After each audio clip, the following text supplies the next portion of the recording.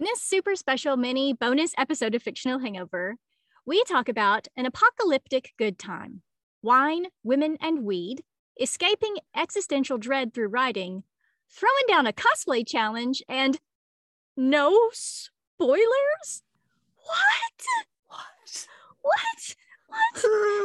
In our chat with PC Cast, author of the brand new book coming out July 12th, Into the Mist. No spoilers.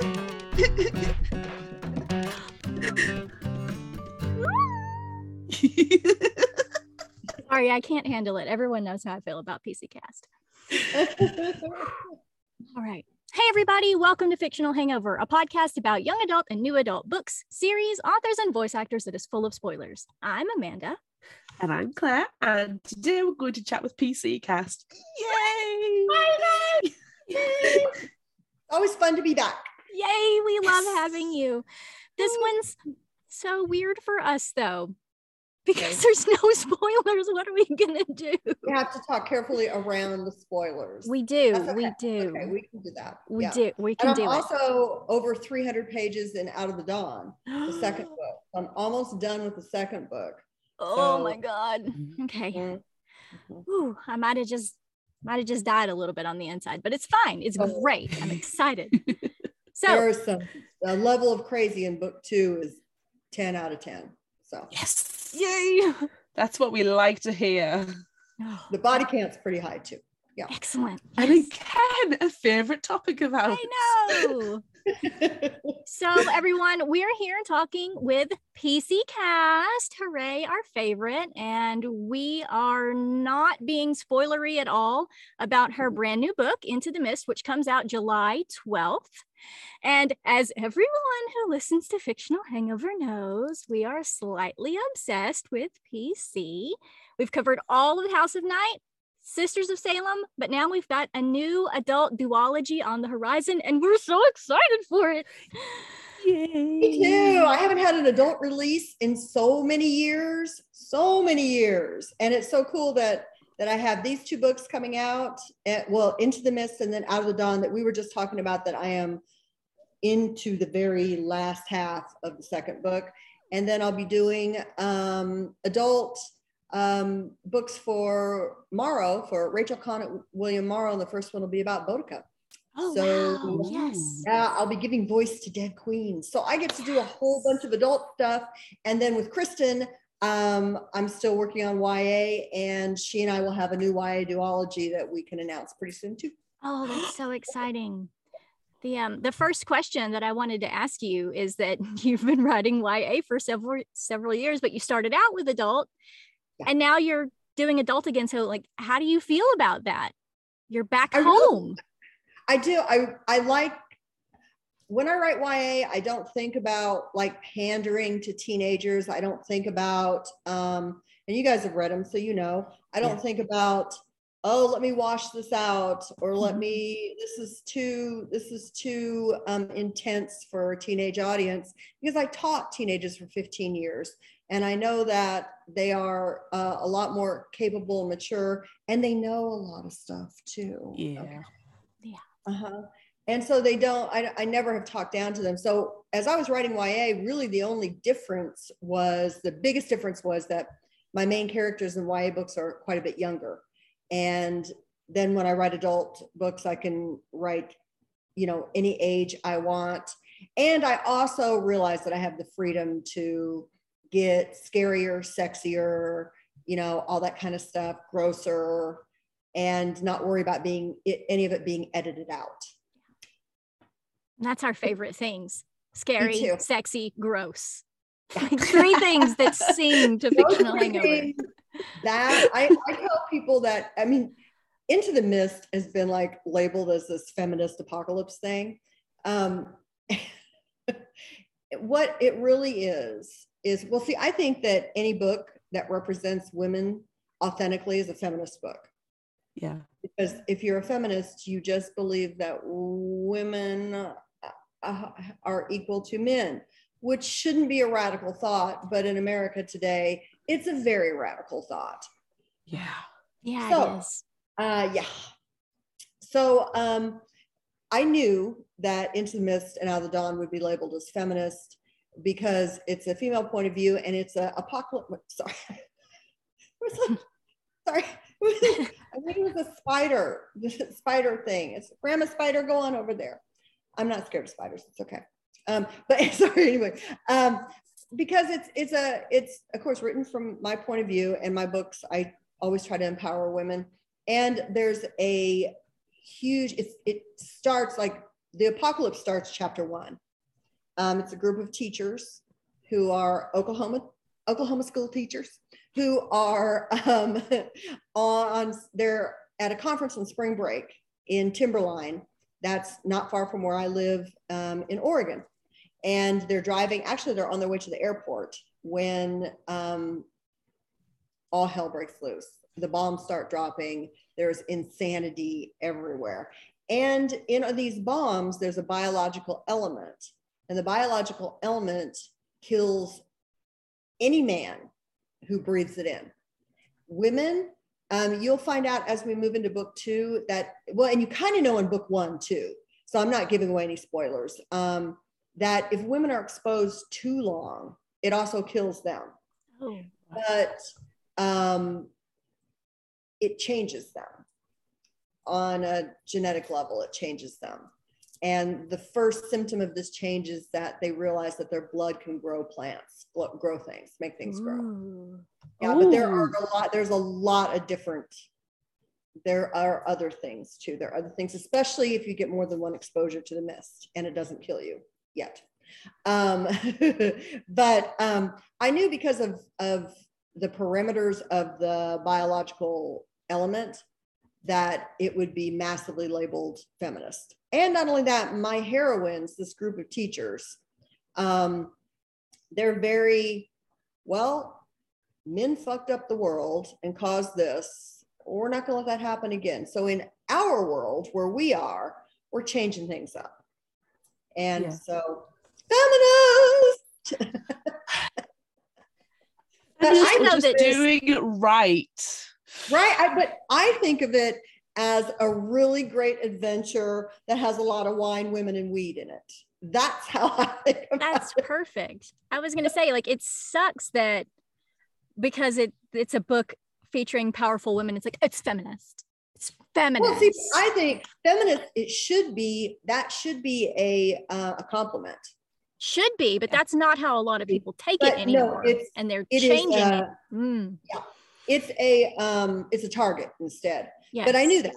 I knew that as I was writing it, and too bad. That's the whole problem with the world at the moment. Anything that's labeled female or woman, especially when it's like specific to that, biological necessity need, it's labeled as wrong and other and unnatural, and it's like it's not. So can I ask, within the book, without too many spoilers, do you address things like menstruation, having periods, or any kind of like, pregnancy issues or anything like that? There, yes, I do. In the first book, there's one of our main characters is pregnant at the very beginning. And yeah, I address it as like a group of women would address it to each other. Yeah. It's not like, and now we're going to menstruate. It'd be more like, oh my fucking God, what are we going to do when we run out of tampons?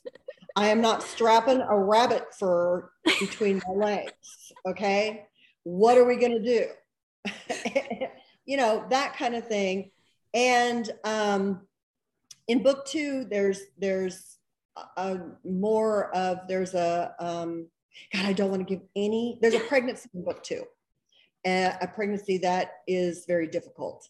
And women come together and deal with that. I can't give it away though, because it is book 2. You guys don't even have any you guys have read book 1.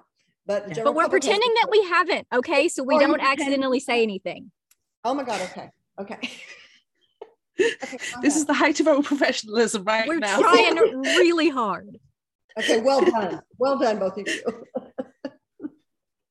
So it sounds like you're addressing a lot of the political and cultural problems that are highly experienced at the moment within the US, and unfortunately it's starting to happen within the UK. So was this book born or spurred on by the current political climate, or is it something that's kind of like, we know you are a feminist, we know, to us you're a feminist icon, you know, you're an absolute legend when it comes to standing up and fighting for, you know, women's rights, LGBTQ plus rights, you know, Black people of colour's rights. You know, you were a huge advocate, and it's all over your social media, and it's fantastic. So is this kind of being born from all of that frustration with what's going on with the world, mixed with a story that's been burning inside of you, or is it something completely different? That's a really good question. I love these two books. I love these two books so much. How they came about was a mixture of all of that. I wrote Into the Mist at the beginning of the Rona. Right. And at the very beginning, do you guys remember, we'll all remember, forever, when it first started, and it was like, it was so terrifying and so isolating. Yeah. You know, I mean, I am so close to my daughter. And of course, we can talk to each other anytime we want, you know, via the internet-a-thon or any of those other things. But it was awful to have to like be afraid of being close to her physically. Mm-hmm. Yeah. And I know that we all experience different degrees of that kind of thing, but you know, I live alone. And well, you know, besides all those Scotty dogs and that Maine Coon, your sea of Scotty dogs that you know. Don't get mad.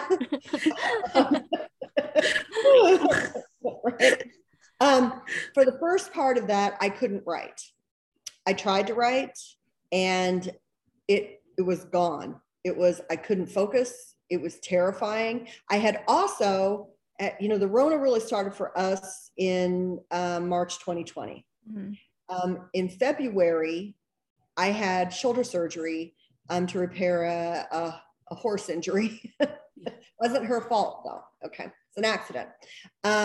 So I was also immune compromised and in a lot of pain because there's a lot, you know, I detached my bicep muscle and shattered my rotator cuff and lots of fun things like that. And so I had to do, you know, physical therapy. I only got like 2 meetings with my physical therapist in person. And then we had to do like Zoom stuff and all that kind of, I felt very isolated and in pain, and I couldn't write. A woman I know, an agent, said, put it into really good words. She said, it's existential dread. And she says, very hard to create during existential dread. So instead I ate cheese and drank wine and watched TV. A lot. I couldn't love you more. Yeah. And see, I don't do dairy. So that also made me fat. And so then I had to deal with that after the existential dread started to pass. But, but I started thinking, okay, so the Rona happens, and that was fucking horrible, right? Mm-hmm. Isolated, don't know when it's going to end. So glad I didn't know when aren't we all glad that we didn't know when it started, that it like isn't really going to end? Yeah. You know? It's never going away. Right. Never going to go away. So that was horrible. And then right around the same time, within just a few months, we had those horrible, horrible wildfires in the Pacific Northwest. Mm-hmm. Yeah. And we're very fortunate here in the Portland area that it was just a warning that they were getting close.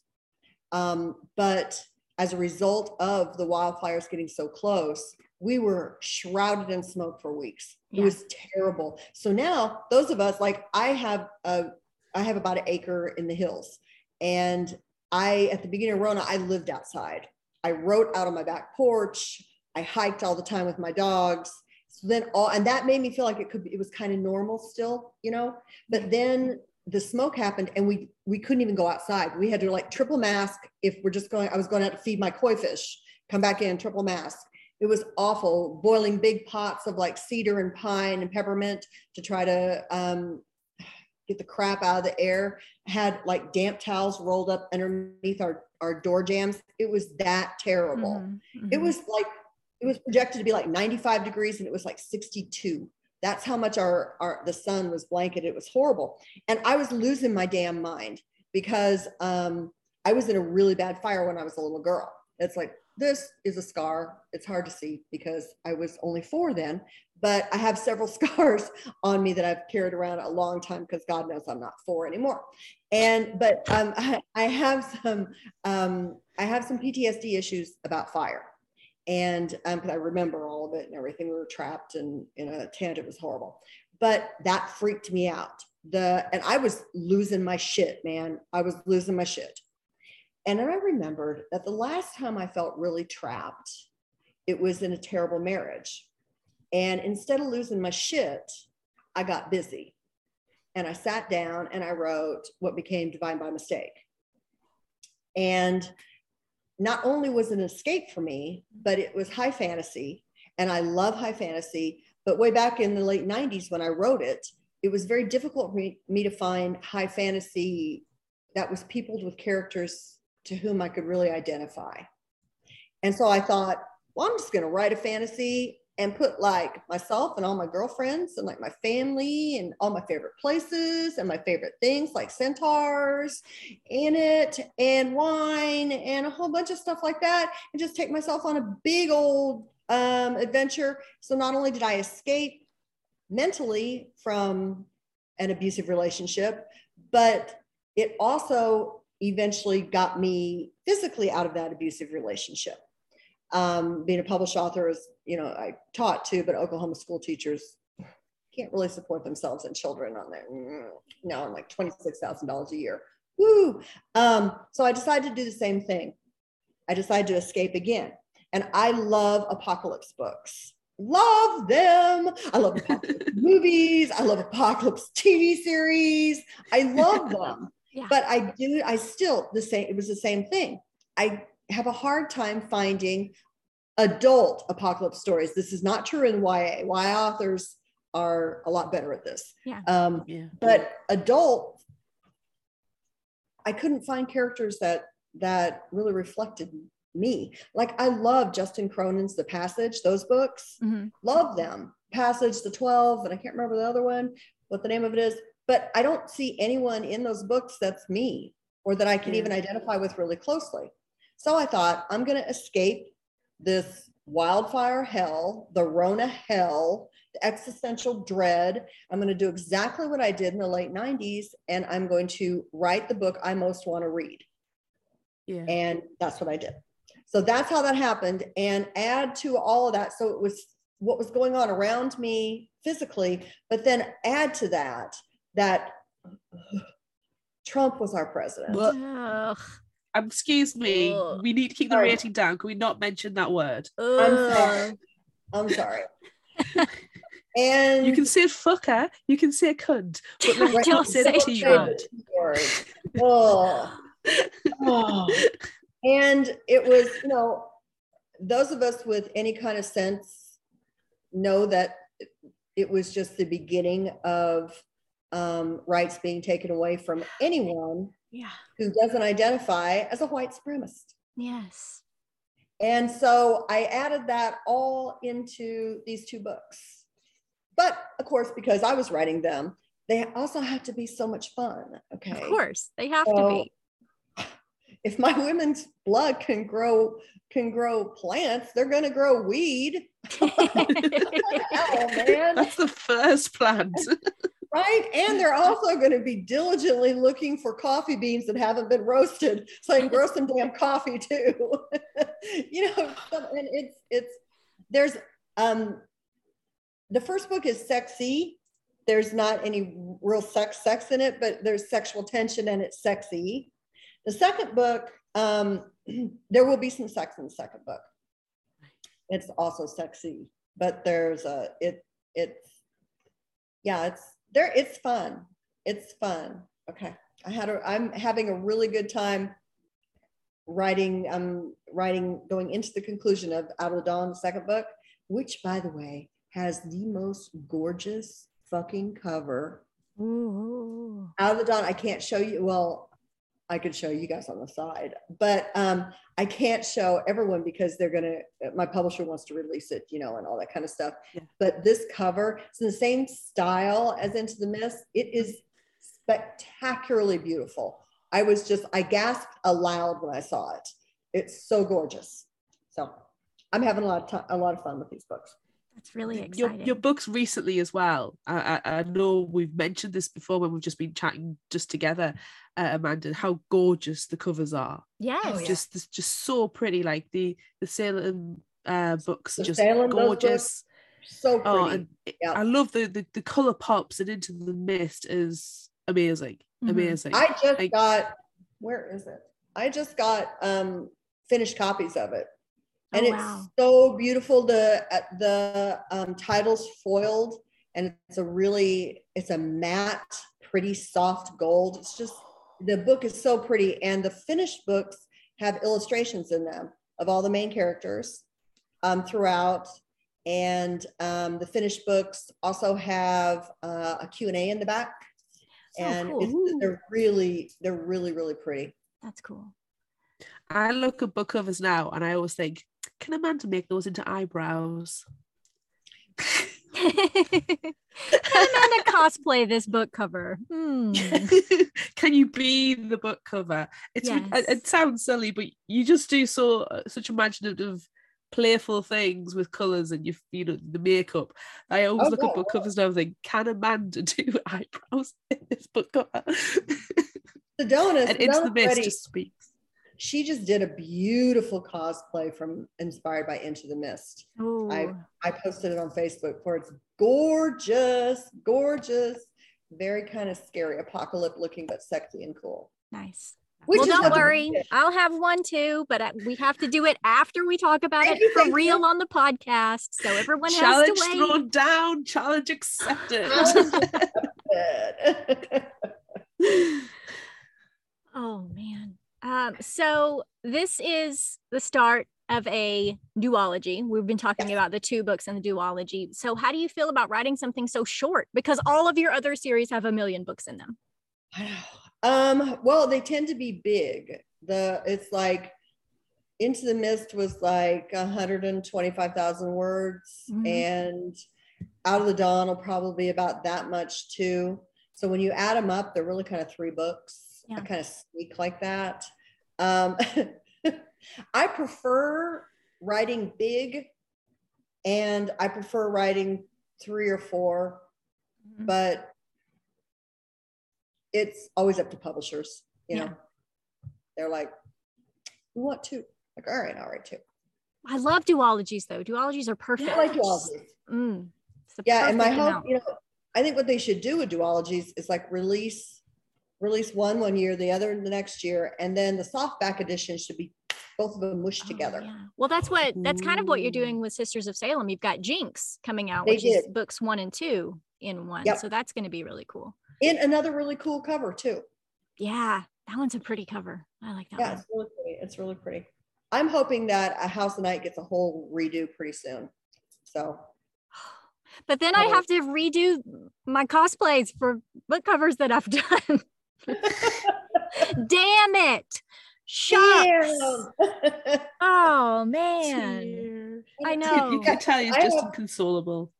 I have gone back in, as we all know, House of Night was written in the early 2000s. And looking back at it, especially the early books, especially like the first 4, there's a lot of vernacular that is not acceptable today. Yeah. Like all I did was I was teaching high school then, and I just put their words in a book. I put what they sounded like, what teenagers around me sound like in a book. And retard was a big, if you were a teenager in Oklahoma, you were saying that word a lot. Yep. And I don't ever use that word. But I wanted to be authentic to what they sounded like. And I was. That was why kids started buying it and loved them so much. It sounded like them. But it's not okay today. It's also, I have matured as an author and realized that using food to describe people's skin colors is not good. It's not good writing. And there was some situations set up in the early books that come off very much as slut shaming. That was not my intention when I wrote them. Sure. Yeah. And don't understand that. Sadly, I should have been better about that, clearer about that, because that doesn't resolve until book 4 or 5. The thing between Zoe and Aphrodite doesn't really resolve until like book 4 or 5. And I knew I was going to resolve it. I just should have gone about it a different way.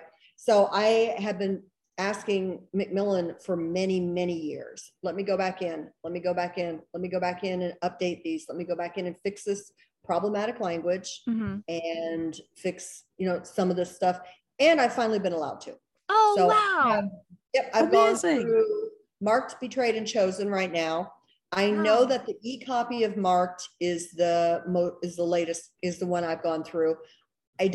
I just turned in Betrayed and Chosen not too long ago, so I don't know if that's been updated yet as ebooks. And I just found out not too long ago they're going to allow me to do that with the rest of the series too. Oh, wow. I don't need to do it with the Otherworld series because I was a better writer when I wrote the Otherworld series.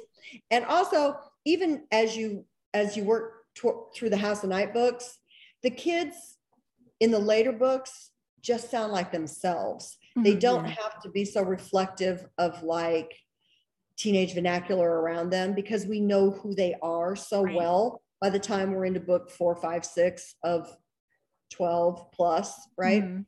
So the later books have an easier, as I'm going through them, will have an easier going through them. Yeah. But I'm so grateful that I've been allowed to do that. That's really exciting. That's why I'm hoping we also have new covers. That there's a big ta-da, look what we did, and here are new covers. Yay. Now I have an excuse to read them again. Hopefully push it towards getting it's the TV network pickup. We see it on social media all the time. The excellent cosplayers are always tweeting out to try and get something, anything, please pick it up. So it would be excellent if something like that could happen as well. The really script is fantastic. I've read it. It's hilarious. It's wonderful. It's really good. It makes me laugh out loud. And it is not word for word from the books. Sure. No one would want that if anyone really understood how that would translate. It would be so tedious to watch because books aren't novels, or books aren't movies, books aren't TV series. Right. They're a different medium. So I love what the screenwriter has done. And also, the screenwriter, she has updated Zoe. So Zoe's no longer still a 2005 teenager. She sounds more today, and she's really funny too. It's good. I like the whole thing. That's amazing. Oh, that's really exciting. I hope something comes of it because I know we've in our Vampire Book Club, we've talked about it obviously because it's involving vampires, and especially with other YA books being turned into TV programs now. Like, but what about House of Night? Yeah, what about House of Night? Just little preferences about when would it be set, when it was originally made, like early noughties, or would it be brought up to date? We'll date it by the cell phone. It's fine. Right. We'll have a chunky Nokia smartphone. The flip one's open. A, B. Oh my gosh. Oh my God. My last employer gave me one of those as a work mobile, and I looked at it and went, no, it never got turned on. Never. It's like, this must have been stolen out of a bin, for goodness sake. But you know what? You could turn it on in the post-apocalyptic world and it would still work. That's right. You say that, but it was a really cheap, nasty thing that probably didn't even cost 20 quid. Oh, it was rubbish. If it was a Nokia, then yes, I agree, because Nokia is like the cockroach of mobile phones. It would last. But this was just like, we had to get new SIM cards, and I took it into the IT guy. He literally howled with laughter, and I sat there, couldn't look at him in the eye in shame, and just pushed it over the table and just, please change the SIM. Don't say anything. It's not my choice. No. Freaking my dad had one of those forever. And now that he has a regular smartphone, I'll wake up and look at my phone, and I'll see that I have a missed call and a message from my dad. And I'll go into the message, and it will just be my phone in his pocket for as long as it, and I'll text him, and then I'll call him later and be like, Dad, did you not get my text? Yeah.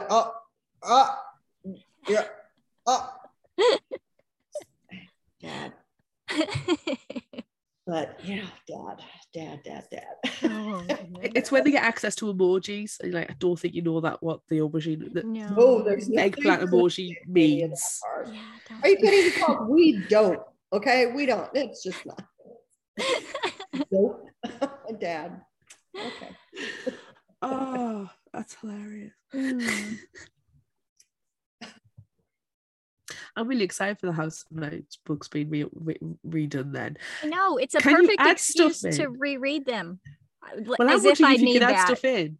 Like, make Lorian's death more gruesome and horrific and painful for him. Lauren's death I was to happen 1,000 times. When I went through them, and I went through them after sensitivity readers read them and gave me their input. I love working with sensitivity readers. Love it. The 2 sensitivity readers that are working with me on House of Night are amazing. Yeah. Amazing. We have a woman of color who's also queer, and we have a awesome Native American reader. I love both of them. And I have to be very careful to not actually rewrite the books, though. So it's not, that doesn't change. What happens doesn't change. It's the descriptions, the language, and some of the reactions that we learn about later come into play earlier. Oh. So but it's still House of Night. It's still the way it was. I decided as I was doing it, I'm not updating the references. I'm not going to update all the other references that the kids used that, they're really from the mid 2000s, about 2005-ish, right?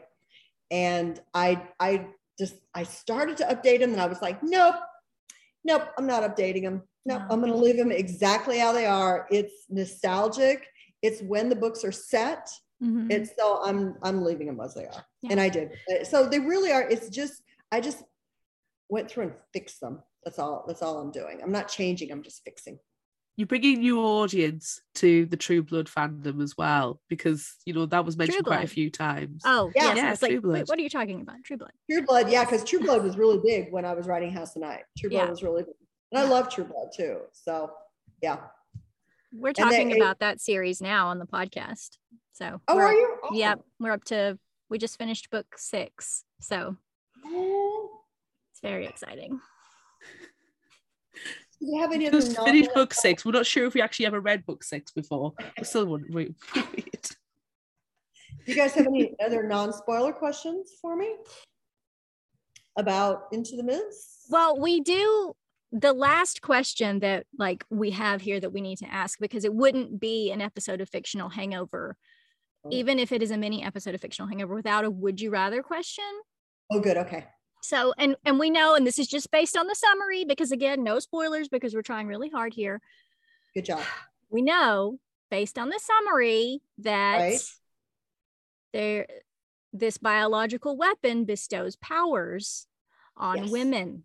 So we want to know, which power would you choose if you had the choice from the ones listed in the summary? Would you rather be a warrior, a seer, a watcher, a priestess, or a healer? Oh, man. Well, I identify most closely with the warrior character. But were I actually in an apocalypse, I would think that probably the healer character would be more, because both those characters can grow plants with their blood. Cool. Okay. So that's cool. That's good.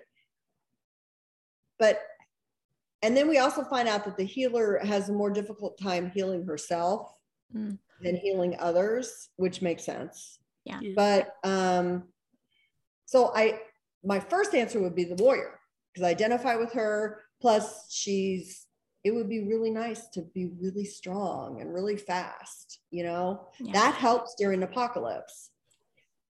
But also the healer part, I don't know. I'm kind of torn. I'm going to say the warrior, though, because the warrior, I identify with her more closely. But I'm torn. Yeah. What about you guys? I always, in this case, in apocalypse scenarios, always choose a healer, because I have fucking diabetes and I won't survive the apocalypse. Right. Yeah. Now, I gotta save myself. There, Amanda, you can't, because as we've just established, the healer has a hard time healing themselves. Look, I'll do anything. I am going to be a healer so I can make sure I can heal you as well. Okay. There, see? Okay, that's fine. She can heal herself though. But your diabetes, if you were one of the healers, the green mist would probably take care of that diabetes. Okay. Let's go. Yeah. Yes. And bring on the mist.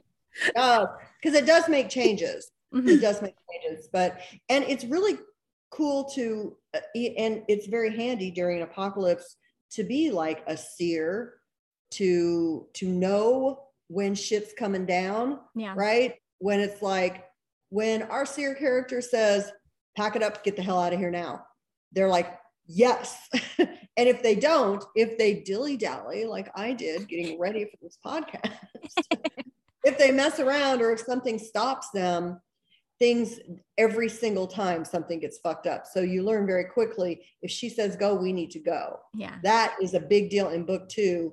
It's a big deal because our seer, her confidence gets shaken. You guys know, at the end of book 1, her confidence is shaken in her abilities. Yes.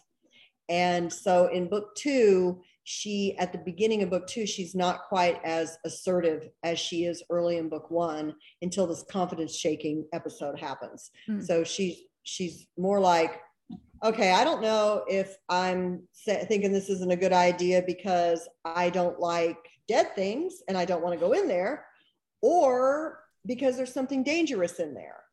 So that sets up a situation in book 2 where something really, really not good happens that they could have prevented had she been more confident in her abilities. Ooh. See, that's the thing about being a seer. I always wonder or worry that it will be a Cassandra situation, you know, from mythology, that you're not believed, and you know, in fact, it's the opposite, and everybody doesn't believe you, and nobody follows you, and death, and I always worry about that as the seer character. I just listened to Electra, and a book by, I can't even remember. I'm sorry, author. I was really terrible about remembering names. And Electra, one of the big characters in it was Cassandra, that you get from her point of view.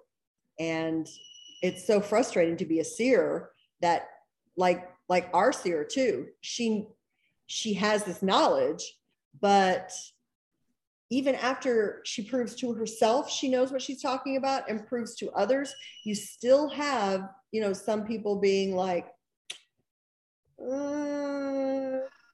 but do you really mean that we shouldn't do that? She's like, yes, I really mean you shouldn't do that.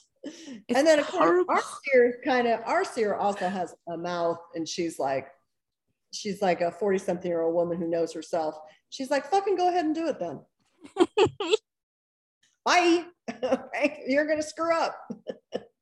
Other people doubting you is horrible. Like, you know, if you've already got your confidence knocked and then everybody's second guessing you or nudging you, oh, it's just the worst. It's that happens. Be supportive. That definitely happens in the, Guys,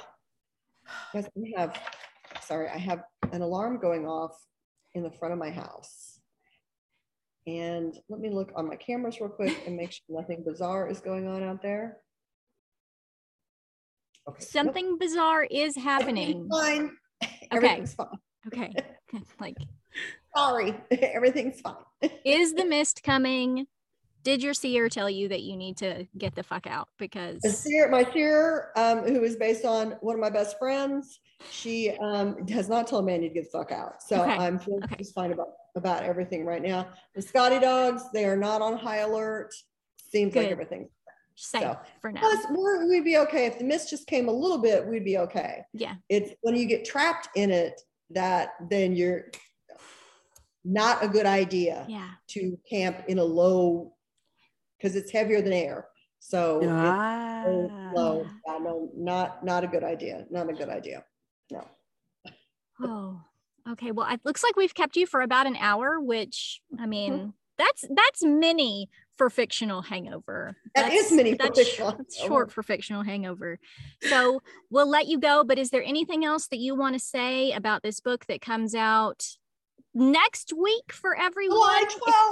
You're not cool like us and you already got it. Is there anything else you want? What do you want everyone to know? What do you want them to take away from this book? It's a good time. Even though it's apocalyptic and the body count's kind of high. Well, no, the body count's real high. It's going to make you laugh. It will make you laugh, and it will be an escape from existential dread. And that's what we need right now. We do. Mm-hmm. We do. We are surrounded by dread in the United States at this point. So this will help. That's what we need. Okay. Thank you so much for joining us to talk about your book. And please come back when we talk about it, like in actual full spoilery details like we do on Fictional Hangover. We're planning on doing that in August. So we're going to have to drag you back for that so we can actually have a real conversation about the book, because we're dying and we need to, but we're going to save it for August. Okay. It's literally hurting me. I know. Pain. But it'll be fine. Everyone will be fine. It'll be okay. Right. All right. Thank you so much. We love you, PC. Love you too. Thank you. Bye, guys. Bye. So that's it for this super special mini bonus episode of Fictional Hangover. I'm Amanda. And I'm Claire. Join us next time for our regularly scheduled episode out on Wednesday. Look out for our Would You Rather polls on social media. Don't forget about our book club and monthly challenges on Facebook. Be sure to visit our shop on Redbubble at fictionalhangover.redbubble.com for all your favorite Fictional Hangover themed merchandise, and become a patron of ours on Patreon at patreon.com/fictionalhangover. Until next time, remember, the only cure for a fictional hangover is another book.